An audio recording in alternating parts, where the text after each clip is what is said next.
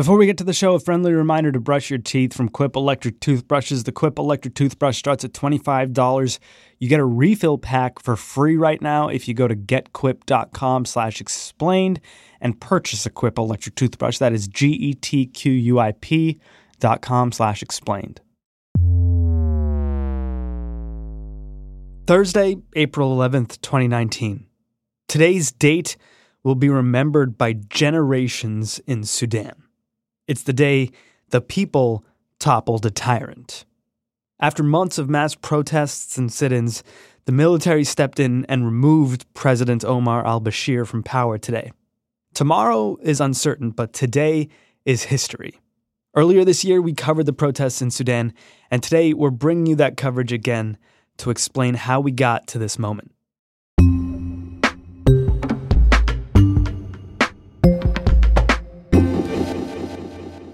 Usually, when we call up journalists on the show, they're making time for us between deadlines. Then there's Reem Abbas. I was out today and I was coming home in a taxi and we were hit by tear gas and it was really bad. So it took me some time to recover. Tear gas is not nice. Reem's a reporter in Khartoum, Sudan, and her country's in a state of turmoil right now. I have a baby actually, so I'm worried about, leaving the house with her because of the tear gas, because of the protest. I'm worried about getting arrested as a journalist, but my worries are minimal compared to other people. I mean, this has been what's happening for the last few weeks, that there's a protest everywhere.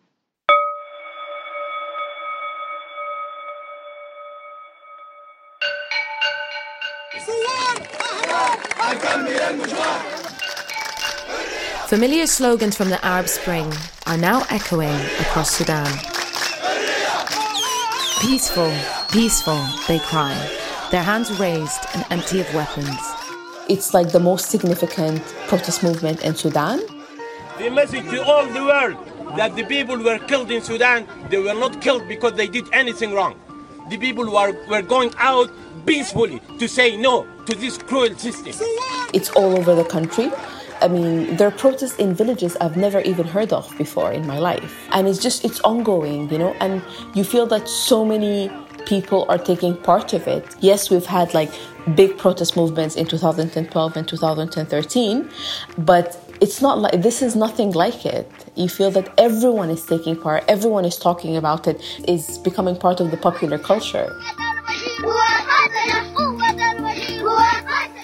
I mean, I've seen a number of videos of weddings where people are actually they're dancing to the music and they're saying the main slogan of the protest, which is "Tasqut bas," which means fall, fall, fall. It should just fall, basically. This government should just fall. It should go. There's so many new songs talking about this revolution, what people are calling a revolution.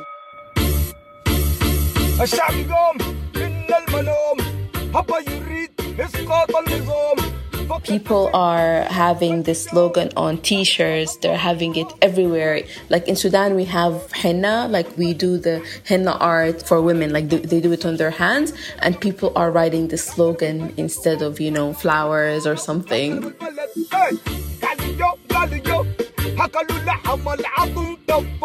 And did the protests start in Khartoum and then make their way out, or did it start elsewhere? The protest did not start in Khartoum, actually. The protest started in al-Bashir. It's in River Nile State, about 400 kilometers outside Khartoum. Then it came to the capital in Khartoum, and then it just spread to so many different cities and around Sudan. So Sudan has 18 states, and 15 states have witnessed protests. How did these protests start? Just the general situation in Sudan. I mean, 2018 was a very tough year. I mean, you go to the bank, there's no money in the bank, the ATMs are empty, they don't give you your salary or your savings. We've had fuel shortages and bread queues, so sometimes you don't find bread. You also have to queue for hours sometimes. So I think generally life has been very, very difficult. And the government has been saying that, we're going to do this, we're going to do that to fix the situation. But the government is really not able to do any kind of reform because it's a very corrupt regime. Sudan is a very rich country, but the money is going into their pockets, So people are just frustrated. They're angry. They feel that this government has been ruling for 30 years and Sudan is just constantly at war and people are constantly struggling. But as you say, this has been a situation that's been ongoing for decades with war and economic hardship. So was there sort of a spark to these protests? The country has not been stable for the last few years, especially since South Sudan separated. The country just split. And it was a big deal politically because, it's not easy for any country to just split and people felt really angry. And then also economically, South Sudan took away 75% of Sudan's revenue. So things just continued to go downhill. And then just corruption scandal after corruption scandal. So it's just an accumulation of grievances that just kind of exploded.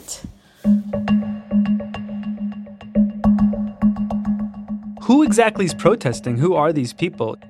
The demography of the protest is very interesting because in Sudan we've had mass migration. Men between the ages of 25 to 40 is not really there.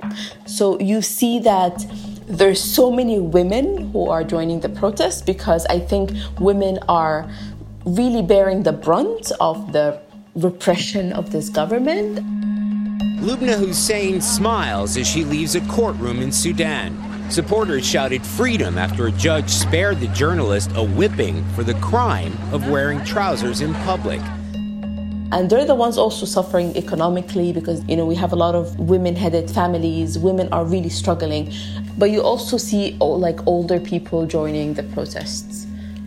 And how has the government reacted? Arresting people. More than 40 have been killed. The media has been censored. A number of newspapers have been confiscated on a daily basis or they have been prohibited from printing. Correspondence for international media outlets have been, their press accreditation has been revoked.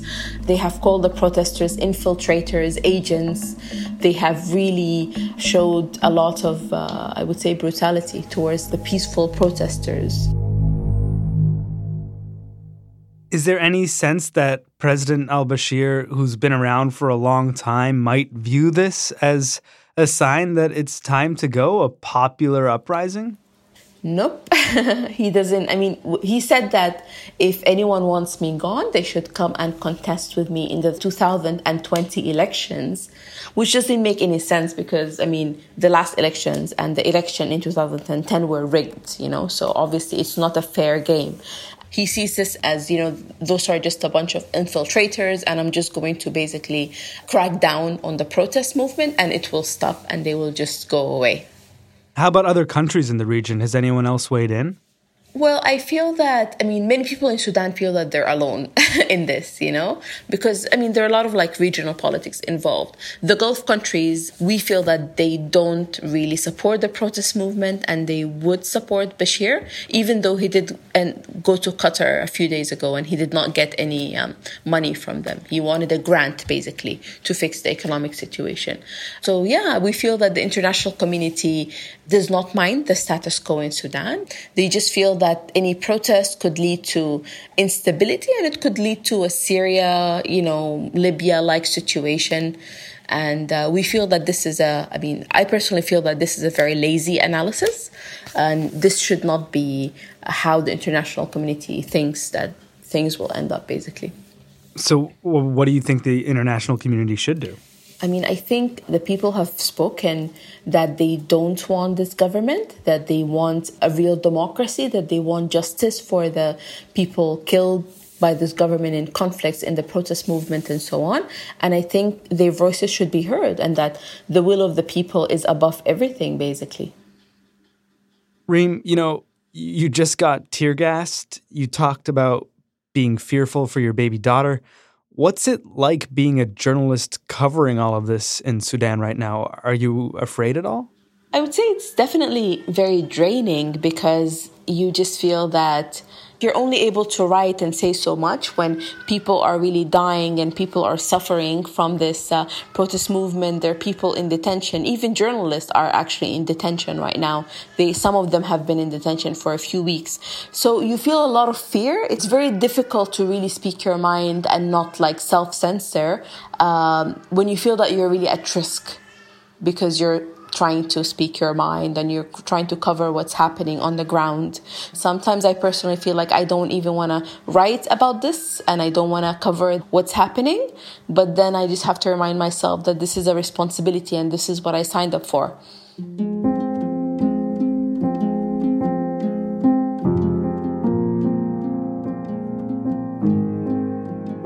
How's your baby doing? Oh, she's good. Do you need to go tend to your baby? Yeah, okay. Babies come before journalism. Yes, they do.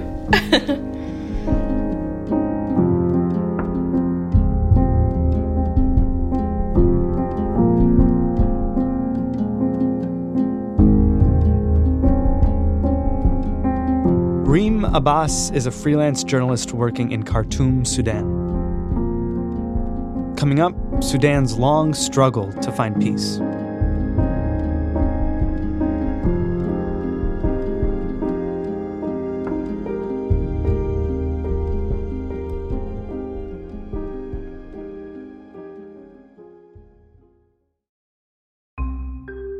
Some time ago, Carl Maynard at Carlnard tweeted at me, "Hey, at Ramasfirm, big at today_explained fan here. Hi. By chance, do you have any at Get Quip referral codes laying around? Thinking about switching to Quip. Thanks, Carl." Here's the thing, Carl. You don't need Quip referral codes. You just need to go to getquip.com/explain. That's why we're always plugging getquip.com/explain. That's where you can find this gentle toothbrush with sonic vibrations that runs for 3 months on one battery that doesn't require a clunky charger. It's been backed by over 20,000 dental professionals. And right now, when you go to that website, your first refill pack is free with the purchase of a Quip electric toothbrush. They start at just $25. Happy travels, Carl.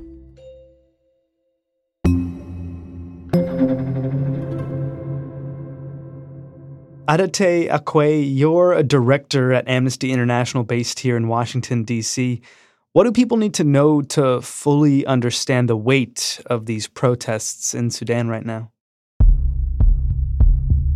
You know, the country has had a long history of instability and authoritarian governments, unfortunately, since independence in 1956. Since Sudan's modern borders were drawn up by the British last century, it has been very much a country of two halves. In the north, you have more of a northern Arabic population, and of course the language is Arabic, and the religion is predominantly Muslim. And in the southern part of the country, in what is now South Sudan, you have a more animist and Christian-based population. But the other major factor, I think, is that the country has had conflict and civil war since 1972, with intermittent breaks. How exactly did Omar al-Bashir establish such a chokehold on power in Sudan? So Bashir is a former military general of the Sudanese army. The farmer's son from the Arabic north rose to the rank of colonel. By 1989, he was able to lead a bloodless coup with Sudan swamped in its second civil war. And he is part of a military coalition that is very much bent on establishing a Sharia Islamic State in Sudan. Bashir began by brandishing a Quran and a Kalashnikov and put Sudan on a path to radical Islamic reform. And General Bashir sort of consolidates his power. And General Bashir is unfortunately also infamous because he oversaw the genocide in Darfur. In the early 2000s, Darfur was a province or region of the country where you had resistance movements, and you had armed resistance groups that were trying also to sort of break free of the control of Khartoum and also try to address economic and political marginalization. Yeah. The Sudanese government adopted its usual tactics of scorched earth policies. They destroyed villages. They extrajudicially executed people. They deployed informal militias known as the Janjaweed, who were like a shock troop that really were not officially in the command and control lines of the Sudanese government, but were clearly allied and were being supplied in terms of weapons. And so you had the official army doing abuses and you had this militia doing abuses. And eventually, it created a humanitarian crisis. An estimated 300,000 people have died in Darfur since conflict erupted. And a further 3 million have been made homeless, who have either fled over the border to refugee camps in Chad or live in the tens of camps in Darfur itself. And the international community said, what's going on in Darfur? And under the Bush administration, General Colin Powell made the declaration that it was genocide. I concluded, that genocide has been committed in Darfur, and that the government of Sudan and the Janjaweed bear responsibility, and that genocide may still be occurring. And that genocide triggered the most comprehensive list of sanctions that were imposed on the Sudanese economy that contributed to the economic crisis that the economy is in right now. Even though they were eventually lifted. They were eventually lifted in the dying days of the Obama administration. Why were the sanctions lifted then? I think the Obama administration had been frustrated by the very slow implementation of reforms by the Sudanese government. And I think that there were voices inside the administration that said that, there are two ways to encourage behavior. One is through incentives and the other one is through punitive measures. And they weren't seeing enough, quote-unquote, progress. Perhaps it was time to use incentives. Sudan, though, will remain on the U.S. list of state sponsors of terrorism. So as the relationship between the two countries improves, there's still more work to be done. And Bashir is also indicted by the International Criminal Court. The court accuses Omar al-Bashir of masterminding attempts to wipe out African tribes in Darfur with a campaign of murder, rape, and deportation. We are charging al-Bashir with 3 counts of genocide, 5 of crime against humanity, and 2 of war crimes. And issues, as it does when it indicts someone, arrest warrants. If General Bashir travels to a particular country, any country that has signed up to be a party to the International Criminal Court is supposed to turn him over. He has defied these warrants and traveled to quite a few countries to basically show that the ICC doesn't have the ability to arrest him. How has this genocidal war criminal who, through his acts of war, tanked his own economy for over a decade, managed to hold on to power? When I was coming over here, out of curiosity, I looked at the last Department of State Human Rights Report, which is an annual exercise done by the Democracy Human Rights Bureau in state. And I'm just going to read just a little because this will give you a clearer understanding that this is a totalitarian, vicious, abusive government that is committing abuses. Please. They quote, "The most significant abuses included killings, torture, beatings, rape, and other cruel or inhuman treatment or punishment of detainees and prisoners, arbitrary detention by security forces, harsh life-threatening conditions in prisons, and restrictions on freedom of expression, press, assembly, association, religion, movement, intimidation." It's a fairly bleak and very harsh assessment, and it mirrors the kinds of assessments that groups like Amnesty International, as well as Human Rights Watch and others. This is a regime that has maintained control because it has effectively controlled and intimidated and killed and detained any form of dissent or opposition. And it has been able to do that by virtue of being able to export its oil. It has concessions and contracts with a number of countries, including China, that are more interested in the steady supply of oil and therefore will not allow or will block any kind of international coordinated effort to put pressure on Sudan to reform.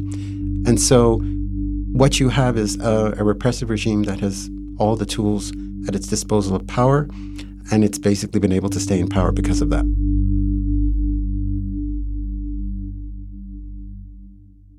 That report from the State Department, this history you've recounted, it makes Sudan sound like such a forgotten, bleak place. And yet there's so much hope right now. There are protests and songs and celebrations in the street. You know, when 2019 began, I don't think anyone would have seen this protest continuing at this level. People do have the resolve to fight for their survival. And maybe we've reached that point in Sudan.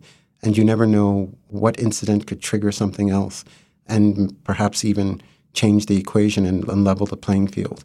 What we do know is that the international community has to re-engage. It has to apply more pressure for restraint and also for accountability.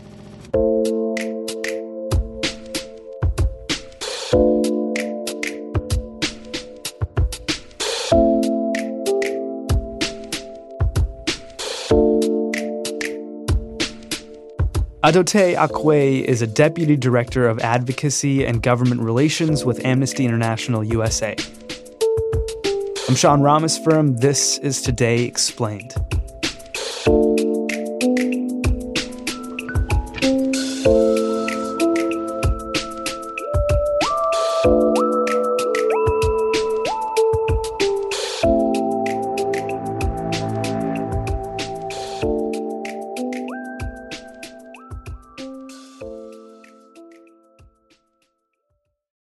Thanks to Quip for supporting the show today. The Quip electric toothbrush starts at $25. Your first refill pack is free if you buy a Quip electric toothbrush right now at getquip.com/explained. That website, when it's spelled out, looks a lot like getquip.com/explained.